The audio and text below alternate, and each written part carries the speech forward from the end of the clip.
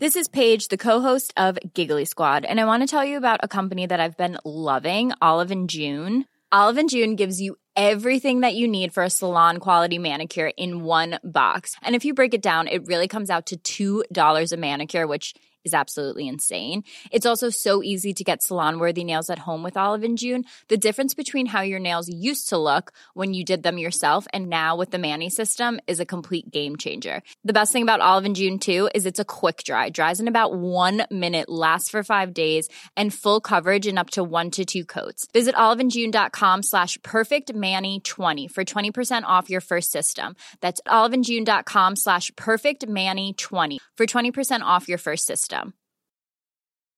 There's never been a faster or easier way to start your weight loss journey than with PlushCare.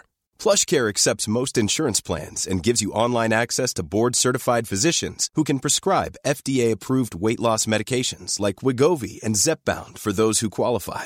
Take charge of your health and speak with a board-certified physician about a weight loss plan that's right for you. Get started today at plushcare.com/weight-loss. That's plushcare.com/weight-loss. plushcare.com/weight-loss. Hey, it's Ryan Reynolds, and I'm here with Keith, co-star of my upcoming film, If, only in theaters May 17th. Do you want to tell people the big news?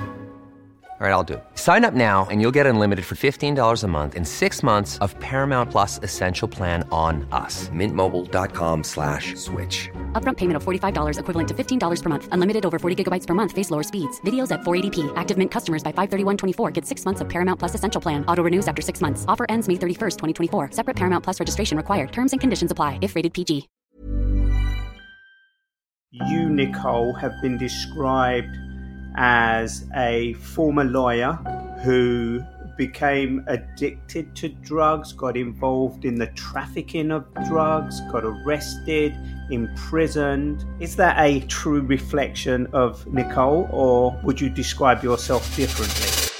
Nicole Obrigavitch. Canadian lawyer turned drug addict and drug trafficker. Caught imprisoned and now in recovery, and had multiple second chances, included coming back from near death. I did my first drug run with my dad to the States when I was 8 years old, and my mom didn't even know what was going on. We went down to Disneyland and Tijuana, and he was picking up. Hold on, you were attacked in your hotel room with a golf club and a hammer and survived that attack?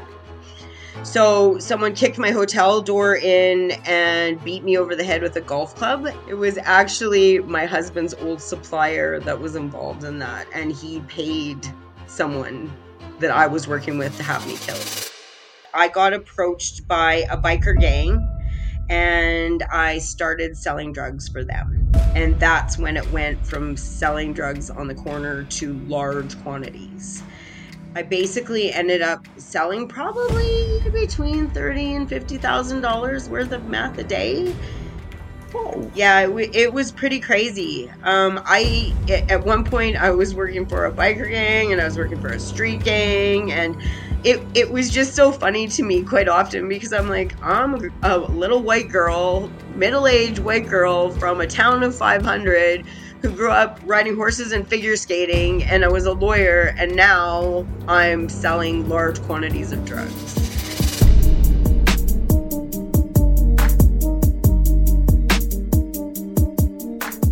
Welcome to the Second Chance podcast. I'm Raphael Rowe, your host. This show centres around the question of who deserves a second chance, who has the power to grant it, and what it means. Our guests come from diverse backgrounds and experiences, including those who have received second chances and those who some might feel are undeserving. We'll also be looking at how a person's journey can lead them to a second chance. Nicole's once promising career as a lawyer was eclipsed by her drug addiction, which led her down a dark path. As a result, she engaged in dishonest billing practices, took money from clients, and even showed up to court under the influence of drugs. Consequently, she was disbarred by the Law Society of British Columbia, and her life spiralled out of control. She started dealing crystal meth and found herself entrenched in dangerous situations, including surviving a brutal attack on her life. She even worked for Canada's notorious and most feared biker gang, known as the Fallen Saints Motorcycle Club. An operation to bring the gang down led to her eventual conviction for drug trafficking and sentenced to 3 years in prison. Despite the hardships, Nicole sought help for her addiction and began the process of rebuilding her life. Today she serves as the Executive Director of the Elizabeth Fry Society of Saskatchewan, providing hope and encouragement to the formerly incarcerated and individuals struggling with addiction. Her journey is testament to the power of perseverance and hard work in overcoming adversity and achieving new goals.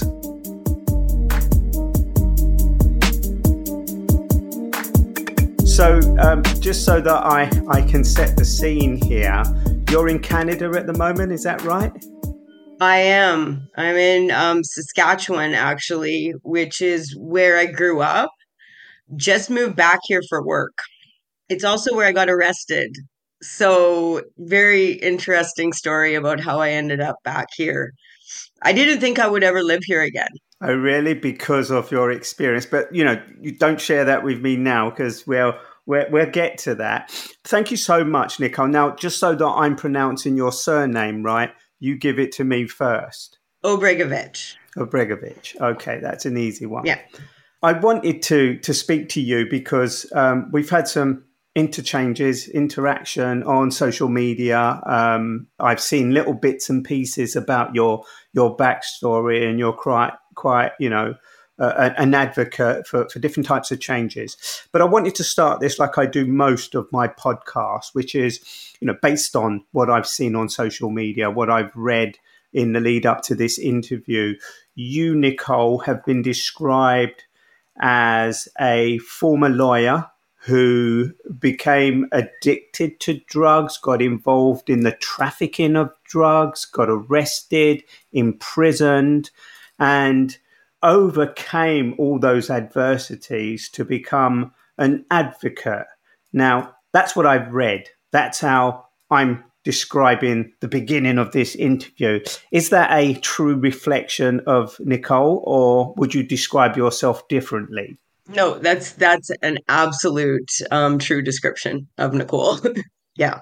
Is it? And is that how you would describe yourself? I often just describe myself as somebody in recovery who is a social justice advocate. I'm fairly transparent about my story, regardless whether I'm at work meeting with stakeholders in the organization that I work for, or whether I'm at an NA meeting, or whether I'm just meeting somebody socially. I have this thing. I just really like to talk about what's happened for me and why people should care about that. And it's not so much about me personally. It's about changes that I want to see in society. Canada has a lot of problems around homelessness and drug addiction and criminalization of people that are just trying to survive in society. And I kind of feel like this whole full circle journey that I've taken has given me an opportunity to talk about that with people that might not be open to that conversation. I come from a place of privilege in a lot of ways. I'm a Caucasian woman. There's a lot of racism in Canada against Indigenous people, and people will listen to me. So I'll talk about it. And I suppose the interesting thing, and it always is when you are in different countries and people, their vision of a country like Canada is not depicted in the media in the same way as you experience. But before we go into that detail, to become the advocate that you are today, and even though you say you're coming from a slightly privileged position, where did it all start? Are you a born and bred Canadian? And what was your life like when you was growing up? Just set that scene for us. For sure. So I was born in Canada. I'm second generation Russian on my dad's side. My mom's side, I'm eighth generation. So my mom's family is a settler family. They've been here for a really long time. We're very fortunate to have been allowed to settle on this land. And my grandparents had very close relationships with the Indigenous people in the area that they were living in at the time. Well, which still some of my family live in. I grew up in a rural area, like 500 people, and my family were really work hard, play hard kind of people. And the province that I live in, Saskatchewan, kind of has a drinking culture. Everybody drinks. That's just what you do. It's not uncommon that someone will drink pretty much every day. And I grew up around that sort of environment, and like I said, there's a culture here. It's not surprising at all. So that's how I learned to cope when I was growing up. If you're upset about something, you get loaded. If you are happy about something, you get loaded. You're mad about something, you get loaded. So that was just the environment that I grew up in, and I think that was pretty common. So there's not, unfortunately, a lot of emotional intelligence that's attached to that. My mom had me when she was a month over 18. And my dad came from a really big, like I said, Russian family that absolutely didn't have any emotional intelligence. And there was a lot of intergenerational trauma in my dad's family. His dad was Jewish. He was a self-loather. He wouldn't even admit that he was Jewish. He came to North America and pretended that he was Orthodox. And so there was a lot of really negative things going on in that family. And my parents broke up really early, and I ended up growing up with my great grandparents, which was an absolutely amazing experience. And I was very fortunate to have them. But I still really want to be around my dad a lot. And my dad not only was a severe alcoholic, he was also a drug addict. And he moved to the coast of Canada, to Vancouver, and started dealing drugs with his brother. And so I was introduced to drugs and drug dealing at a very young age. Even though my mom's family, very straight, a bunch of ranchers, they all owned their own businesses. My dad's family, I just called them the Russian hillbillies because they were always up to something. And I did my first drug run with my dad to the States when I was 8 years old. And my mom didn't even know what was going on. We went down to Disneyland and Tijuana, and he was picking up. And, when I was 15, started using with my dad. I drank with my mom too, and started using with my dad. So I was introduced to drugs really early. And I lived out on the coast with him for a period of time, and things were not good. And he was an IV drug user. And so I decided that I should go back to Saskatchewan, where my mom's family was, and came back and had a baby, and then sort of pulled my together. I guess I probably can't say that. Pulled my stuff together. I went to university, and I ended up getting a sociology degree. And at the same time, I was working for a youth center in an outreach program, basically working with street youth or youth at risk of becoming criminalized, and youth that were involved in the sex trade. And after I got my sociology degree, I decided that there wasn't a lot of power in being a social worker. So I thought, maybe you should be a lawyer. So I applied to law school, and I got in, and I got my law degree. And right before I got accepted to law school, I ended up getting married to somebody very much like my father. It's funny how that works, and it sounds really sort of cliche, but I did. I married my father, and he had a very severe addiction to alcohol and drugs, and it didn't even faze me because that's how I grew up. That's what my dad was like. Other members of my family drank a lot. It just didn't really seem like a big deal to me. And I was also drinking. I would drink pretty much every weekend, and it wasn't uncommon. And most of my friends did the same thing. And even the people that I was in law school with, same thing. And so, I was desensitized to the fact that it might be a problem, right? And And was it when just going back to the first drugs you were taking when you were with your dad? Was it just recreational? Not that that's acceptable or the right thing for anybody listening, but I'm just right. saying, was it recreational? Because you said your dad was, injecting drugs. And what type of drugs were you introduced to by your father when you were such a young age? And I'm really curious about this drug run that you made when you were 8 years old. I imagine you were just a passenger with your dad, or was it more cynical than that? No, he was kind of slick about it because him and my mom weren't together, and he decided that he was going to take us to Disneyland. But we did the side trip to Tijuana, and I didn't know till I was older what was going on. But he told me, he was down there to pick up cocaine. I don't remember much of it. I remember getting to go to Disneyland for 2 days and then going to Tijuana, and not to a nice part of Tijuana. And then him and my mom fighting on the way back. Like I said, they weren't together. So it was sort of a weird situation. I originally was introduced to marijuana by my dad when I was like, and actually, I think it was with my mom the first time I smoked weed. I was like 14. And then, but drugs were never her thing. And he, when I was 16, went out to BC to hang out with him for the summer. And we were smoking weed every day, but also doing cocaine. So, and at that point, he wasn't injecting yet. He was just snorting it, and he was drinking a lot, and that's just it was. But when I went back out there when I was older, he was injecting, But and before you went out there, you got your life back on track. So something pushed you in the right direction to the point that you went to university. And that in itself is a big decision, especially when you've been introduced to a little bit of drugs and distractions as you were. But you found yourself in university where you did the sociology, and then you went on to do a law degree. correct. I kind of always wanted to be a lawyer. I grew up. It's funny because I think that this has been sort of a current through my whole life. Any sort of injustice just has always pissed me off. And, when I started working for that youth center in Saskatoon, the fact that there are so many people in society that are marginalized and that don't have the same life chances, even at that point, like it really bothered me.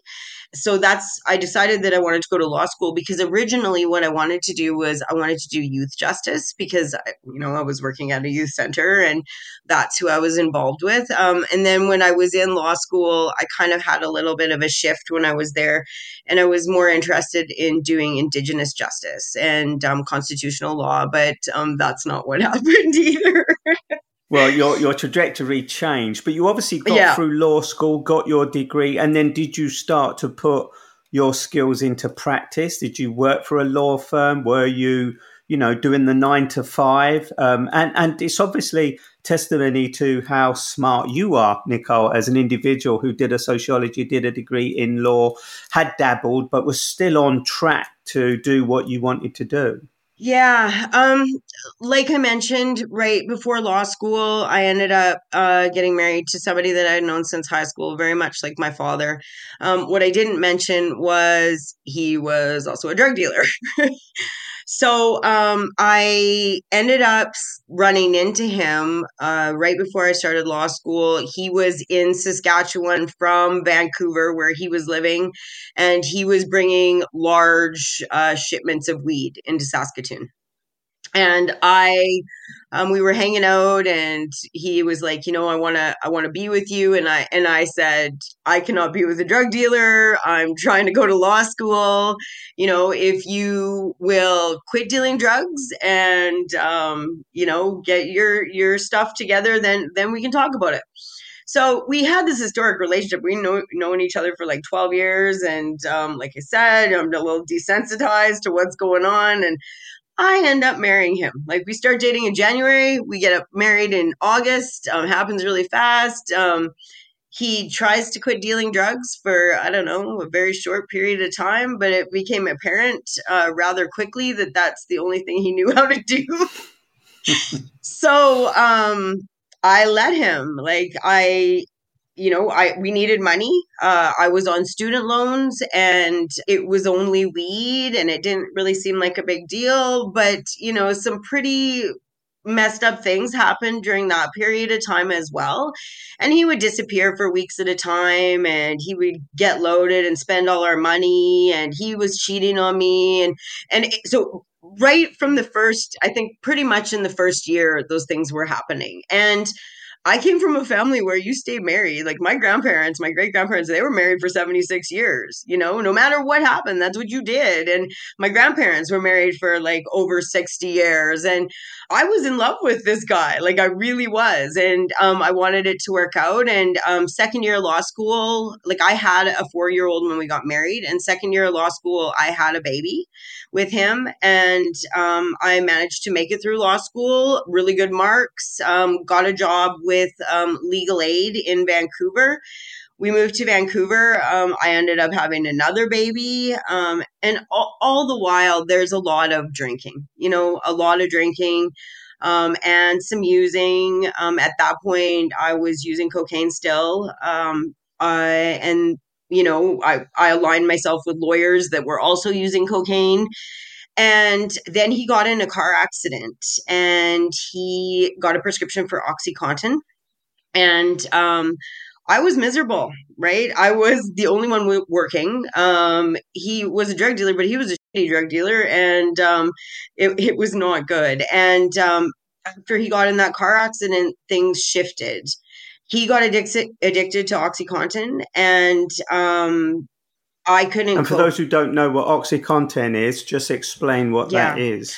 OxyContin is a painkiller that was really popular in North America. There's documentaries made about it. There's shows on Netflix about it. It basically became the currency for a lot of drug addicts in North America. People could buy other drugs with it. People could pay for things with it. It basically fueled the opiate crisis that we have in North America right now. So many people were on it. I think it was even worse in the States, but it was really bad in Canada as well.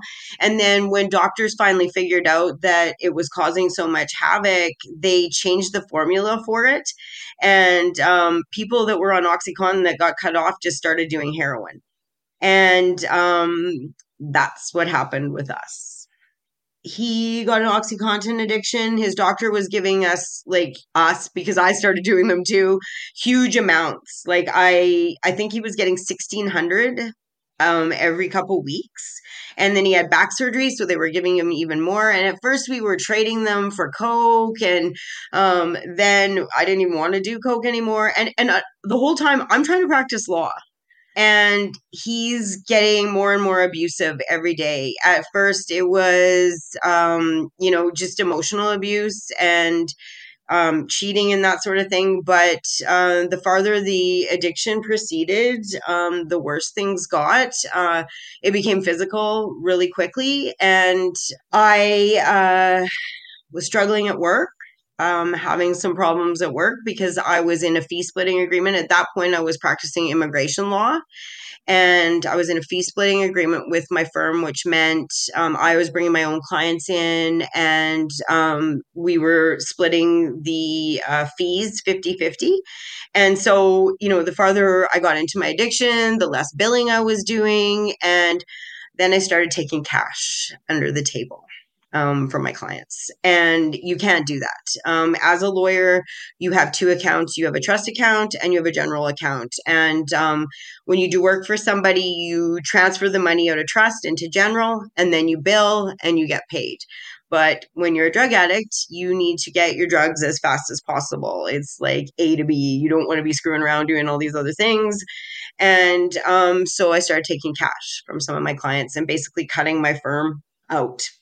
And can I just ask, Nicole, during this period where you were going on this rocky ride, was it not obvious to your clients, to your the company you were working for, and other people? I know you said you aligned yourself with other lawyers who were taking coke as well, but it sounds to me that at that point where you were coming desperate to take cash under the table, running higher risk now, Was it not obvious to people how deep you had fallen into your addiction and other activities? You know, I've got to praise you for even asking me that. You are the first person that has ever asked me that.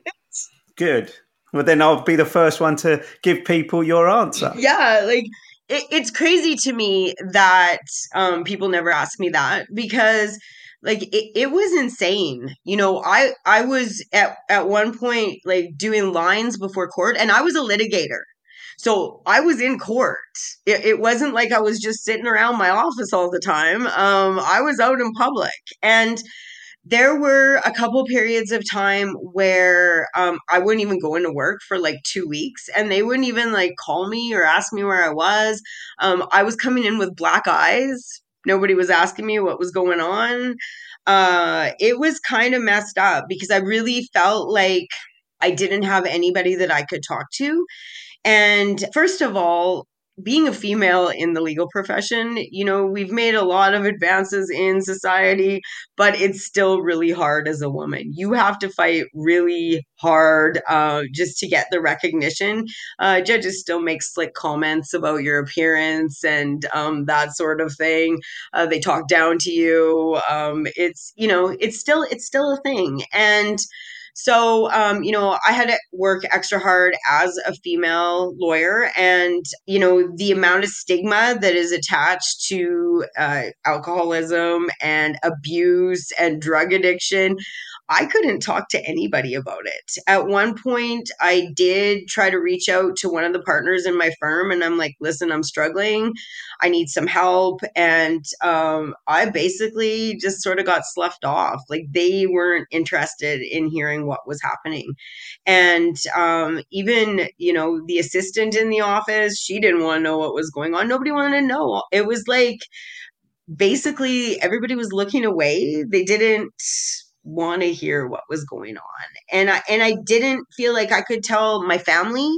My family hated my husband, and I was by myself in this. Like, really, I did talk to my cousin about it a little bit, but she was grossed out by the situation too. People get weird about stuff like that. So yeah, I was going to court loaded, and I thought it was okay because I was winning. You know, I have published decisions in the Federal Court of Canada where I was high. So, you know, super high functioning. But I grew up like that, right? High functioning alcoholics that, you know, they still have really nice houses. They're driving super nice vehicles. You know, they own their own businesses, but they're not alcoholics because they don't live behind a dumpster, or they're not on the street, or, you know, whatever. And I think for me, and I was talking about this with my brother the other day, for me, since I grew up that way and, you know, I was able to cope like that most of my entire life, it was fine until the point where that relationship started getting physically abusive. I wasn't able to cope anymore at the level that I was used to coping. And so the weekend binges went from, you know, Friday, Saturday to Thursday, Friday, Saturday to Thursday, Friday, Saturday, Sunday, Monday, because I had to level up with my coping. I couldn't cope with just booze or, you know, recreational drugs, which lots of people can do recreational drugs, and good for them. But because of the trauma of that relationship, it knocked me right off. Like, I had to, I guess, escalate my drug use just to try to cope. And that's not what was happening. I was not coping at all. I ended up leaving the firm that I was working for because I basically decided, you know, since I'm in a fee splitting agreement, maybe if I get a salary job, I'll be better. Things will be better. Financially, we'll be more stable. And I'm looking after, at this point, basically a guy with a back injury and 3 kids, trying to run my own law practice, try to pay all the bills in Vancouver, which is like the most expensive city in Canada. And I'm like, okay, well, maybe I should just get a job. So I become a prosecutor. I get a job as a prosecutor. Not good. I just keep using, you know, and I think it was maybe 4 months in. My shady billing practices caught up to me. One of the partners from the firm figured out that I hadn't been reporting all of my income, and they reported me to the Law Society. So I had to resign as a prosecutor, and I was sanctioned by the Law Society. I think in the end there was like 5 different complaints about billing. And the ironic thing is I was sloppy about it because I was high. It was only like $7,000. It wasn't even like a bunch of money. And I was just such a mess when the hearing came up. My grandpa had just passed away, the one that I grew up with. And I went to the first part of my hearing and admitted everything I did. Then I didn't go back. I didn't go back to the sentencing part of my hearing. I was like, I don't want to be a lawyer anyways. I don't want to be scrutinized. Who gives a shit? I can do something else. Basically try to talk myself out of all the work that I had put in and everything because I didn't want to deal with my addiction yet. And I got disbarred. And in the judgment, it actually says that if I would have shown up and told them what was going on, that I would have only been suspended for 6 weeks. Which would have given you enough time or some time to think about what you wanted to do next. No, I was too high. Tell me about how you ended up getting involved in the trafficking of drugs. So, at that point, like I was really sort of upset about it. I tried to talk myself into thinking that it wasn't a big deal, but it was a big deal. And we were already sort of dabbling in dealing a little bit because he got cut off his OxyContin. And so he knew, and he also knew a bunch of drug dealers from before, right? From when he was bringing weed back and forth between Saskatchewan and BC. And so we were hustling a little bit just to basically get well. When you are on opiates, you get physically addicted, and if you don't have those drugs, you are sick, like you have the flu, like you cannot get out of bed. And it was also around that point in time, so he was dealing a little bit, but just basically to get our substances. And it was around that period of time that his parents came in and took my kids. I was such a mess. I couldn't even parent anymore. And after the kids went, that was it. Like I was done. And I tried to commit suicide. And there was like some really low bottom addict behaviors. Like we were stealing catalytic converters from vehicles and palm trees and grocery scams and Home Depot scams. And like we were using heroin. Like it was as bad as it could get. And I was like, okay, this is insane. Like less than a year ago, I was a lawyer, and now this is what's happening for me. And when I got out of the hospital, when I tried to commit suicide, I tried to clean up, but it just wasn't happening, right? And it wasn't only because of me. Was it a serious attempt to take your life, or was it a cry for help? Because we haven't talked about your kids. That's for you to decide. Yeah. I'm sure when they were young, there are a number of times where I wanted to interject and sort of say, well, where were your kids at this point? But I think you kind of answered that when you said it got to the point where your husband's parents had to come and take the kids because you'd hit such rock bottom. Yeah. And then you end up trying to take your own life. Was that because you were desperately seeking help, or was it a serious attempt to remove yourself from this world? I think I really wanted to die. I had never thought about suicide before in my whole entire life. And I was so desperately unhappy and I had no way to leave the marriage. I had no money. I had no options. Like there was no way that I could make the changes that I needed to make at that point. And, I went to detox, and I couldn't even get into treatment. And when I finally did get into treatment, I got kicked out because I was using, because, I'm with somebody who's in active use too. And so I had to get away from that situation for it to work. And I was up on a 4-day bender and I hadn't slept, and I tried to kill myself. I took all my antidepressants. And like I said, it was nothing that I had ever thought about before, but pretty much from that point on, like I had a death wish. Like I wanted to die. Literally. I wanted to die. And so something in me though wanted me to survive. And when all this craziness was going on and my kids are at my in-laws, and I'm like, I need to go back to Saskatchewan and clean up because it's not going to happen here. I know too many people, and there's no heroin in Saskatchewan. And because it's right in the middle of the country and it's rural, and people don't really do heroin there. And so geographical cure.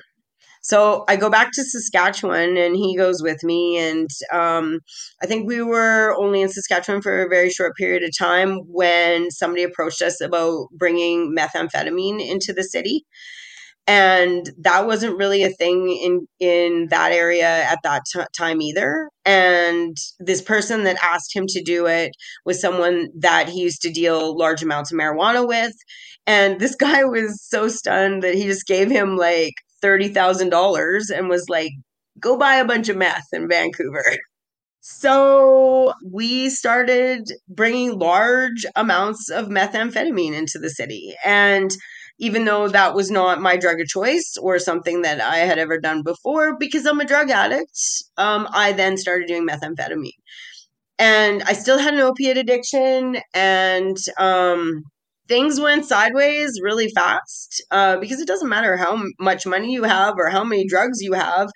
If you're that messed up, it's not manageable. Your life is not manageable. And so basically he ended up like screwing all that up and ended up with no money, and we got evicted from where we were living. And that was finally the impetus for me to leave.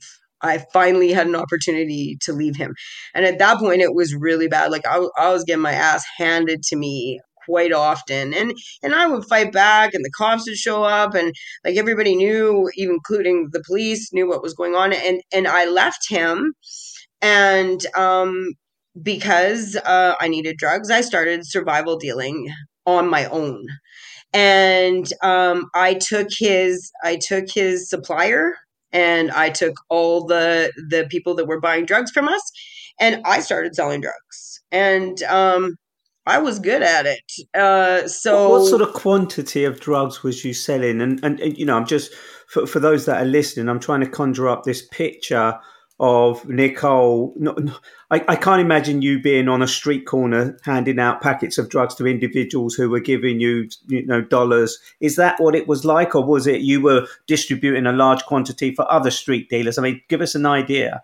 So at the very beginning, when I first left him, I absolutely was standing on a corner selling, like breaking up grams, like selling points, because at that point it was survival dealing. And then I sort of stepped it up a little bit, and I got involved with some other people at a higher level.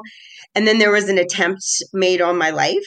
Some people owed me money, and instead of paying me, they tried to have me murdered. So someone kicked my hotel door in and beat me over the head with a golf club and a hammer. It was 2 guys. And it was actually my husband's old supplier that was involved in that. And he paid someone that I was working with to have me killed.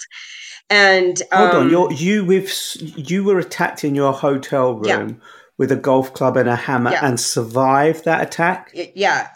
I had 33 staples in my head. I was in the hospital for a month. The doctor told me that if I was hit any differently, that I would absolutely be dead. Like my skull didn't shatter. A big chunk of it broke out. And so I was in the hospital for a month, and I still used every day. Every day I was in the hospital, I was using.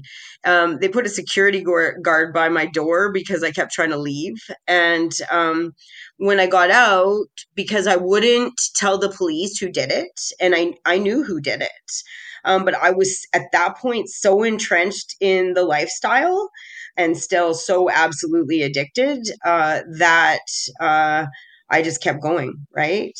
I was homeless for a little while, got somewhere to live, and then because I wouldn't tell the police and because I knew everybody that was involved in that lifestyle and all the meth dealers and everything like that, I got approached by a biker gang and I started selling drugs for them.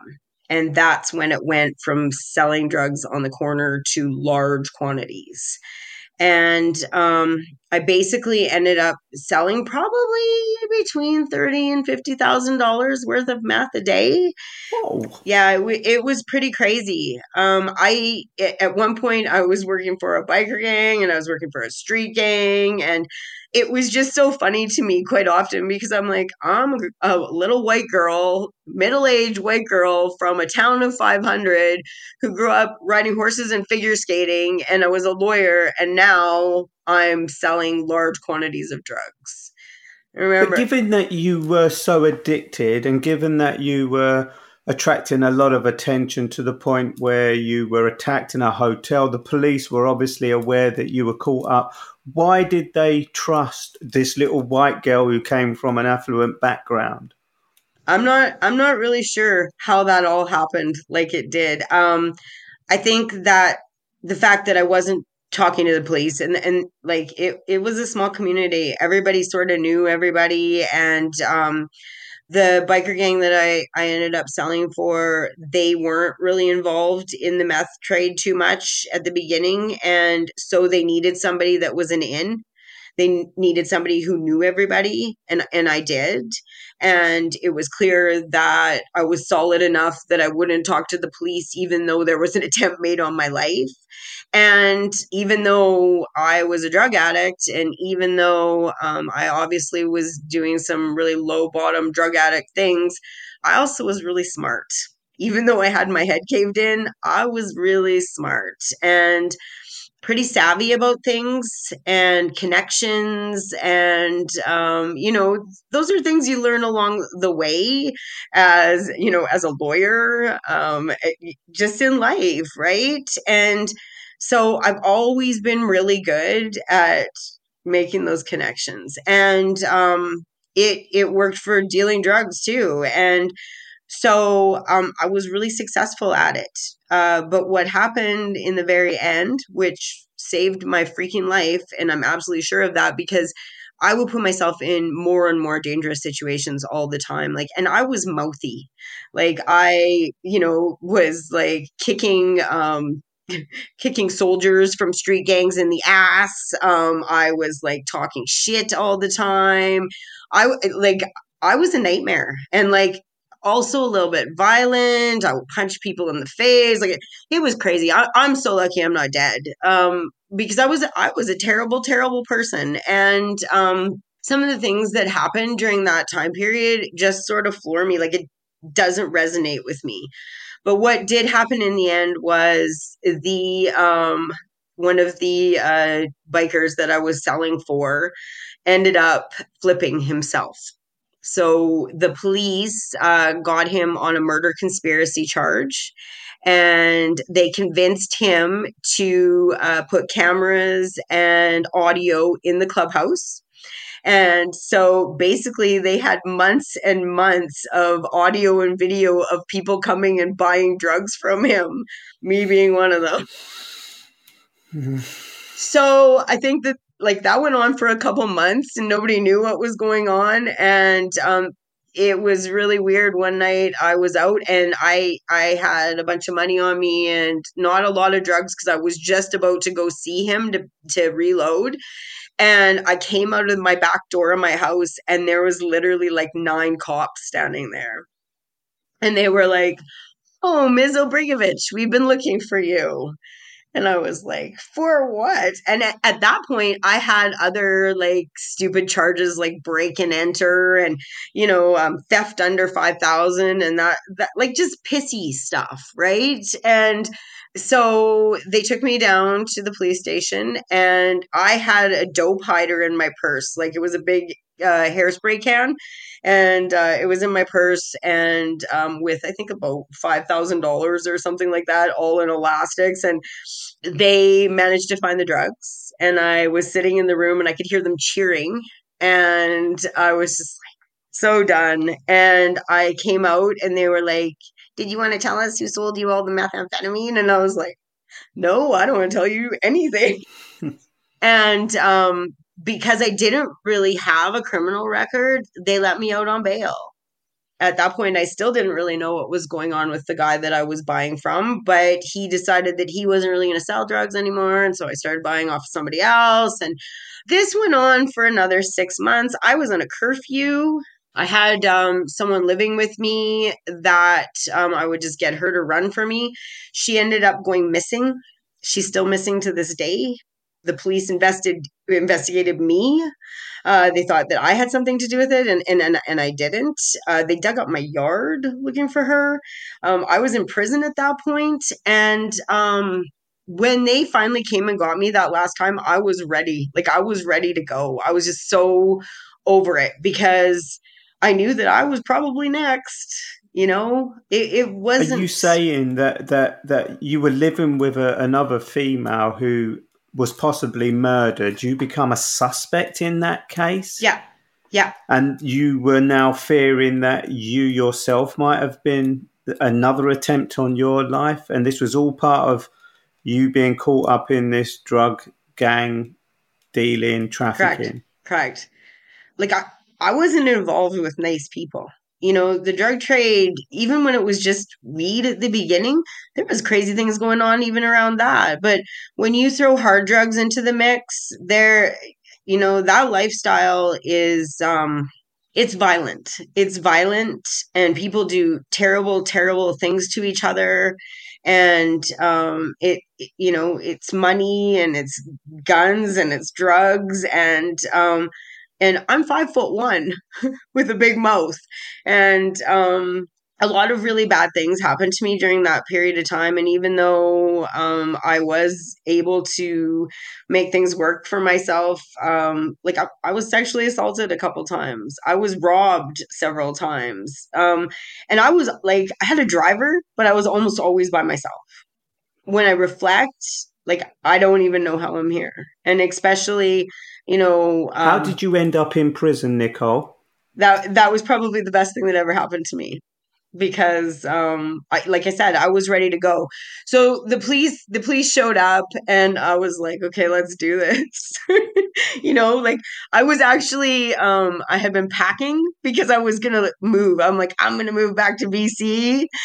I wasn't going anywhere. Like, let's be honest. I was too messed up to really do anything. And, so when the police... Was this the arrest where you'd been granted bail, or was this a separate arrest, another case? Okay, so I've been granted bail and there's this other piece that I didn't talk about because I think it's probably beyond how my addiction affected my children, which was the absolute worst part of all of this.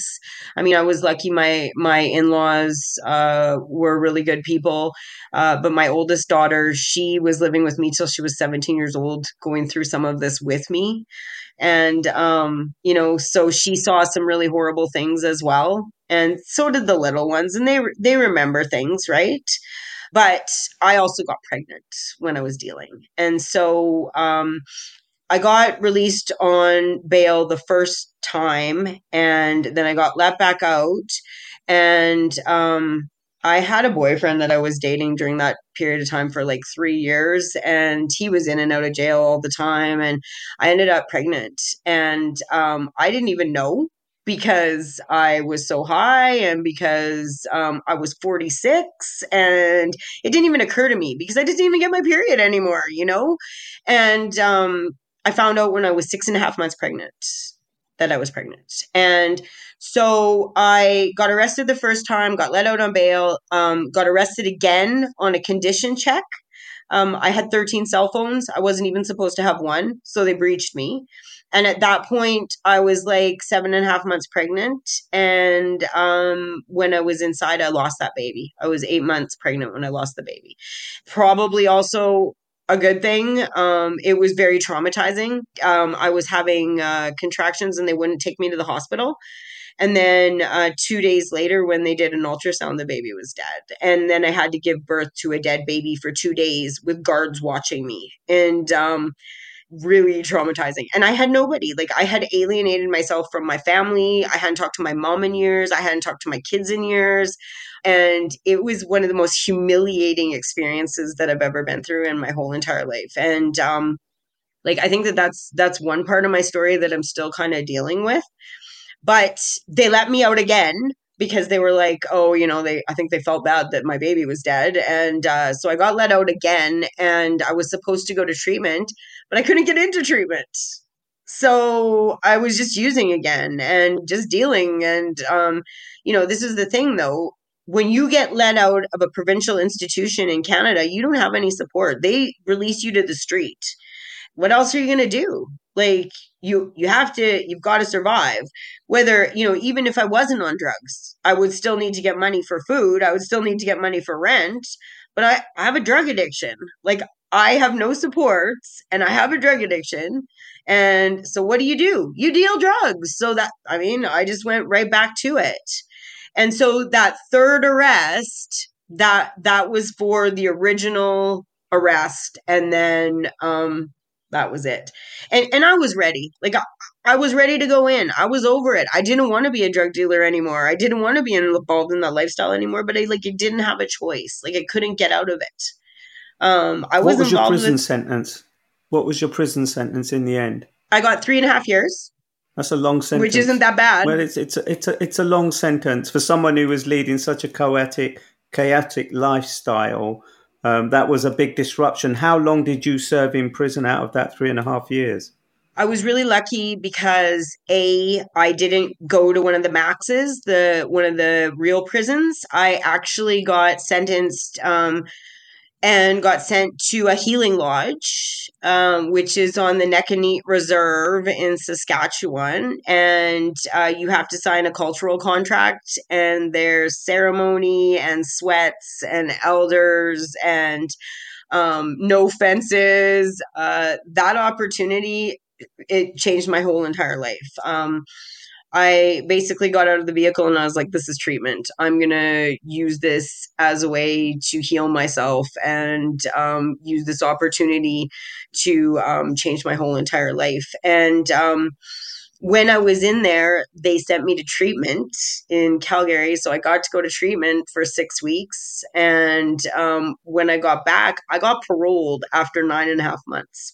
So I didn't serve very much time. And at this point, was you clean? Had you beaten the addiction? I don't think I'll ever have beaten the addiction. I was clean. I was happy to be clean. I had no intention to going back to using. What I was carrying, though, was a whole bunch of guilt and shame. I had a lot of shame about what was going on. Like, when I would get on the treadmill and I would cry. Because I was like, you blew up your whole entire life. And I got released to a community where I didn't know anybody. I didn't know one person. I started going to NA meetings and I got a sponsor. And after a short period of time, I got a job. But I still wasn't being transparent about what I had been through. I wasn't admitting to people that I was in recovery. I wasn't admitting to people that I went to prison. And it was because I was deeply, deeply ashamed of some of the things that had happened during that time period. And I wasn't really quite committed to my program at that point. And I'm working minimum wage jobs, and I was basically barely existing. And I was on parole, and the second I got off parole, I relapsed. I mean, I think it took a month or something like that. But that was the game changer. So I was like, when I came off of that relapse, I was like, what is wrong with you? Like, you need to forgive yourself. You need to throw yourself into your program. You need to start dealing with some of this trauma that you're carrying around. I see other people that have made this work for them. I know that you are actually built for more. You have 2 university degrees, and regardless of what happened, those can't be taken away from you. You still are, somewhat intelligent and articulate, and you care about society. And I was like, living amends. I need to start giving back. So I started volunteering for a few organizations in community, at Salvation Army, and then also at the organization I work for now. I started volunteering for them as well. And threw myself into my program. I got a sponsor who took me through the steps, and things started to change for me. And I was How long really ago was this? When you say, I like that moment where you say things started to change for you. Yeah. When was this? In what year was this? How old were you at the time? Okay, so I got off parole in January of 2018. I relapsed in May of 2018. I came back September 27th, 2018.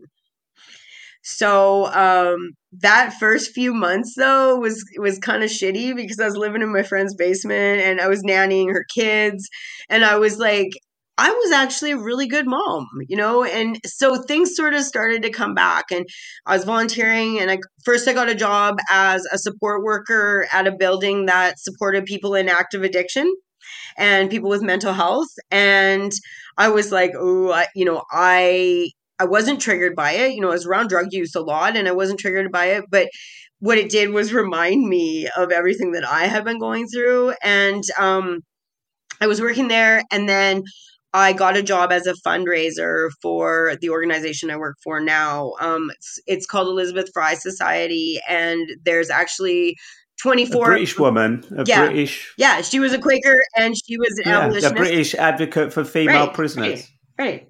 And so I started working for them, and I always kind of had an affinity for that organization because even in law school, we did projects with them. And then when I was in prison, they came into the prison, and when I was in jail, they came into the jail. And so when I got out and I was volunteering for them, and then I ended up getting a job with them, and I started as a fundraiser, and then I was the supportive housing coordinator, and then I became the housing manager. So I was responsible for, 104 units, like 4 buildings, and, a multi-million-dollar budget. And I started kind of feeling myself again, I'm like, I can do this. And I became a regional advocate, which was, they basically monitor conditions of confinement nationally. That's our national organization, is the Canadian Association of Elizabeth Fry. And that's when I first started talking to you during COVID, when we were having all those issues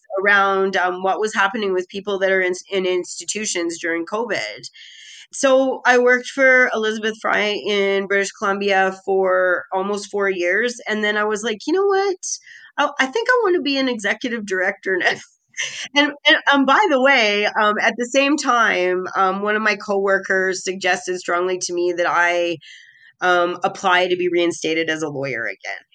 And so I put a reinstatement application in, and I ended up getting an executive director position in Saskatoon, where I got arrested, where I had been dealing drugs for years and years and years, where I caused all sorts of havoc, where basically I was messing things up.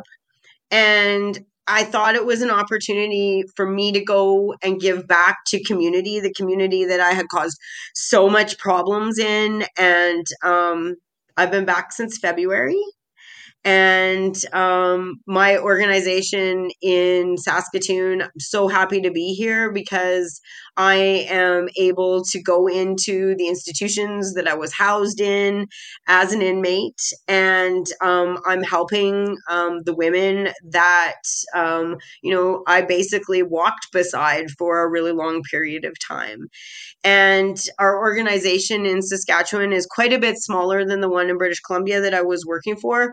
But I've been able to take everything that I learned in BC in respect to structure and bring it to Saskatoon.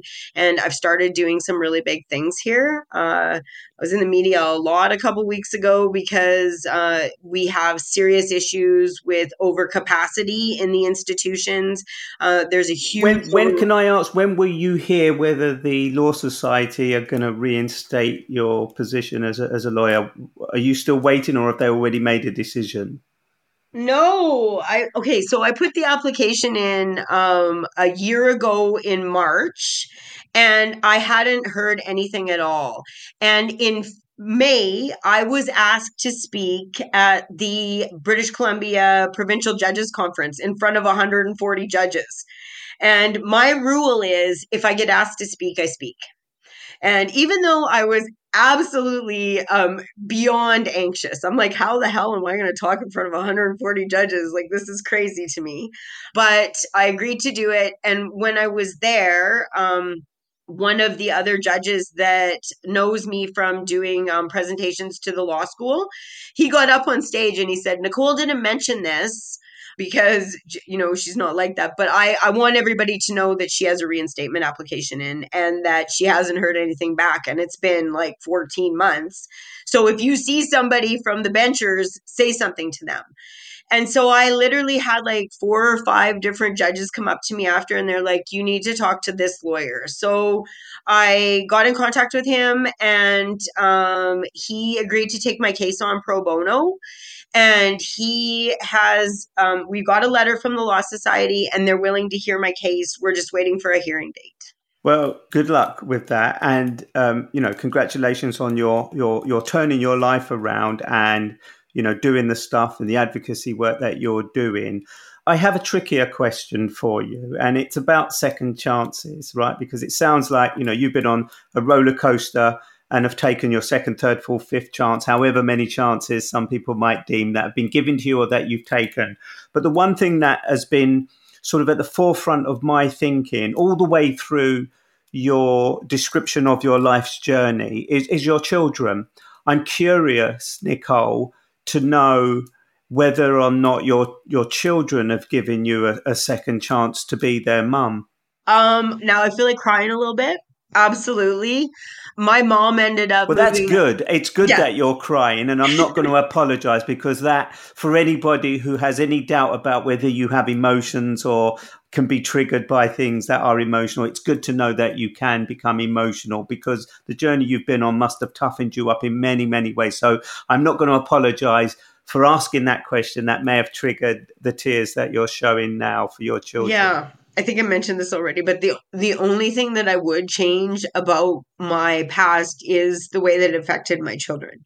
My oldest daughter, like I said, she went through so much, and they saw a lot of the abuse, and they didn't get what they needed a lot of the time, not only like emotionally, but in respect to being fed properly or the things that they needed for school. And I acknowledge that. And when I got to prison, I hadn't talked to any of them for like probably about 3 years at the time, right? And I started writing letters. I wrote letters to my kids, like, I don't know, probably once a month to begin with, because I wasn't trying to like put myself back in their lap or force myself on them, because, I really felt like they deserved some respect after everything that they had been through. And my in-laws, like, they didn't really trust what I was saying or where I was coming from. And I asked them, like, can I call them? Can I just maybe, and I promise I'll call like every Sunday night, and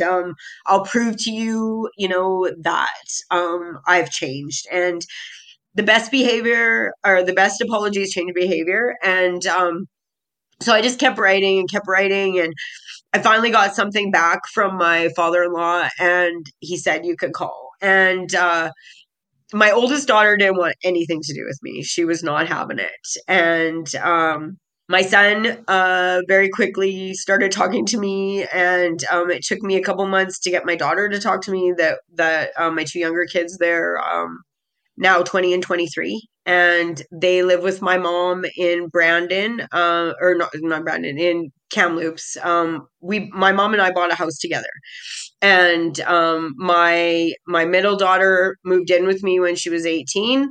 And then my son moved in with me when he was 18, and we all lived together in the house. And I'm super close with my two younger kids. And we talk about this stuff all the time, very openly. And we're very, very, very close. And when I got out of prison, my oldest daughter also started talking to me again. And we're also close again. And she lives in Saskatoon. So I'm in the community where she's living right now. And I talk to her pretty much, every second day. And I talk to those other kids all the time. And those relationships have been restored. And I think that the biggest part of that has made that possible is that, like, I'm accountable, and we've had some really, really hard conversations. And my son and my oldest daughter, they don't want to rehash it. Like, they don't want to talk about it. It does, things come up once in a while, and we do, but they don't want to revisit any of it. My middle daughter, she wants to. And so sometimes we have some pretty horrible conversations. She's like, do you remember the time? And I don't want to remember the time, but we do. We talk about those things. And that's for her, right? I have to admit, and I don't remember a lot of those things, right? But I know I did them. Thank you, Nicole, for sharing all that you've shared with me. And just one final question. What would you say is the moral of your story? What have you learned? What can others learn? I mean, just listening to the journey you went on and the recovery, and I know in an hour it's never enough to justify the many years that you've just talked about. It's great to know that you're out the other end. Whatever struggles you have now, at least you are back in control of your life, and it's not, from the sound of it, being dictated by drugs or an abusive relationship or the other challenges that you face. It sounds like you have control or mostly control of your own life and destiny here on. What would you say is the moral of your story? For me, I think that anybody can come back. I was as bad as it can get. Like, literally as bad as it can get. I've seen miracles happen in recovery. And previous to being in recovery, I always joke around about how believing in God is an unfortunate byproduct of being in recovery. But I absolutely believe in my creator now, because I've seen miracles happen. Drug addiction it's like hell on earth. It really is. And people lose their families and, their parents and their children and people that they love, and don't give up on them. People can come back from that, and people can heal from that. And, it's not just people that you see behind dumpsters, or it's not just, the worst dregs of society that are criminals and all those sorts of things. That stigma is what keeps people out using. That lack of understanding of the fact that it could happen to anybody.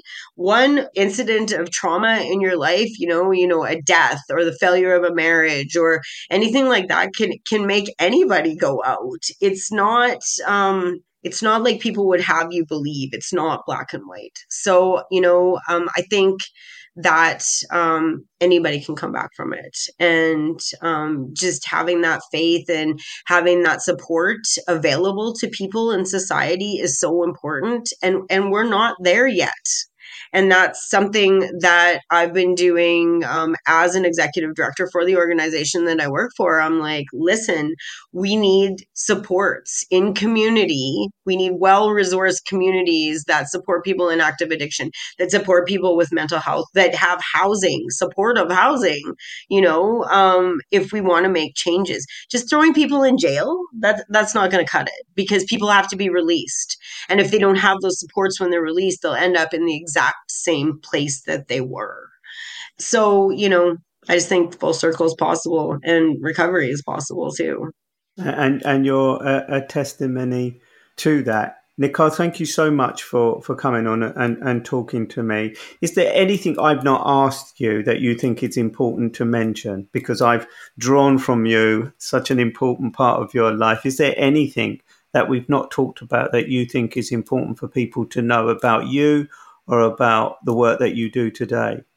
Not so much about me, because, the thing is, and I've mentioned this and it's true, like, I'm coming from a place of privilege, right? I didn't grow up in survival mode. I had a family that loved me. And despite the fact that my dad was involved in drugs and that sort of thing, like, I grew up around love. And I think that the idea that we're all born with the same life chances it's flawed reasoning, and I struggle every day to try to make people understand that it can happen to anybody, but that's because I'm trying to put together that link for people.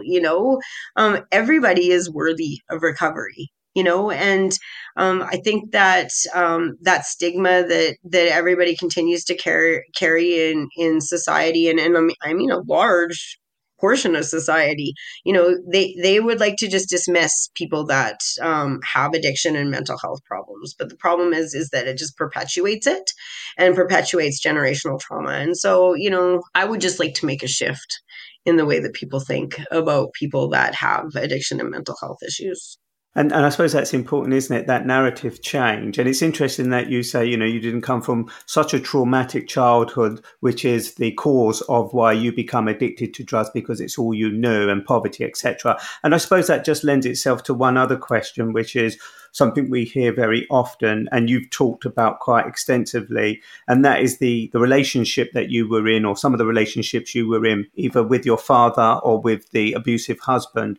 And there is often a lot said around why women end up getting involved in criminality, drugs, prison. It's because there's always a man behind that, what drives that woman into, not really decisions of their own. A huge proportion of women in prison are there as drug mules or something. Would you say that you were caught up in that, or were you making decisions for yourself? I suppose the question is, I'm trying to get at, without it sounding unfair to those that have experienced it, was there a man behind what you didn't do, and end up, or not? I think that people do the best they can with the options that they are given, regardless of how you're brought up, regardless of where you are in life. You are presented with options, right? Let's say you grow up in a family that can afford for you to go to university, so you go to university, and that's how your life goes. Let's say you're brought up in a family of gang members that agree with putting children out to prostitute themselves, or to drug deal, or to do break and enters. Those are the options that you are given. When you are in an abusive relationship, or, you are surrounded by people that behave in a certain way, those are the options that you are given. So, I don't want to blame him for me dealing drugs, because that's not it at all. I mean, I could have done something else. I don't know. That's just one of the options that I was given. And, drug addiction is about ways and means to use and find drugs. And drug dealing is the fastest way to find ways and means to use drugs. So, since I knew so many people that were involved in that lifestyle, it just was a no-brainer. And, I'm not trying to brag or whatever, but I was better at it than him. And so it just seemed to be like a natural progression. That was the option that was available to me. I couldn't go to work, I couldn't I couldn't even get down to social assistance on time to try to get welfare. Like it was a mess. And so it fell in my lap, and that was the option that was available. And so that's the option that I took. I wasn't forced to do it. I'm accountable for my behavior. I have different and just to go out on a real positive. What makes you happy today? Because it sounds like you've been through so many years of drug addiction, brutality, violence, traumas. What makes you happy today, Nicole? My relationship with my kids, that makes me really happy today.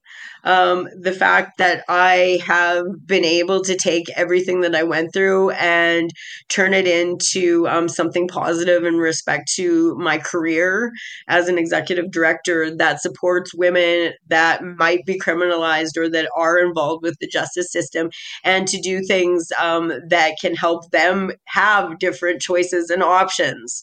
And that's everything to me. Like, my heart is full that that's where my life is right now. And I honestly feel like I'm exactly where I'm supposed to be. Thank you, Nicole, for coming on Second Chance Podcast. Thank you very much.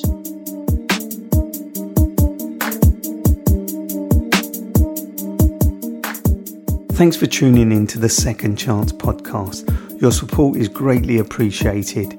You can find the video of this interview on our YouTube channel at Second Chance Podcast, where you can also subscribe to be notified of new episodes. Please share our episodes with your friends, family and colleagues, and follow us on YouTube and your preferred podcast platform for updates of new episodes. Now, your feedback is crucial to the growth of our podcast. I'm always saying it, and I'm saying it again. Please rate and review our episodes and let us know your thoughts in the comments section. This podcast was brought to you by Second Chance Media Productions. Audio Avalanche handles audio editing. J-Row Productions created the original soundtrack. Studio Minerva designed the eye-catching cover. Social media marketing agency Scribble manages and creates our social media content. If you haven't already, please follow us on Instagram, TikTok, Facebook and LinkedIn. Just look for Second Chance Podcast with me, Raphael Rowe. Thanks for tuning in.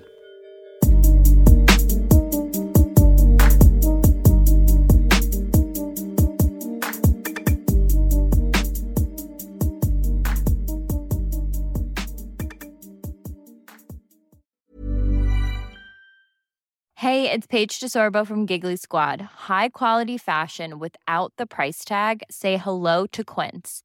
I'm snagging high-end essentials like cozy cashmere sweaters, sleek leather jackets, fine jewelry, and so much more. With Quince being 50 to 80% less than similar brands.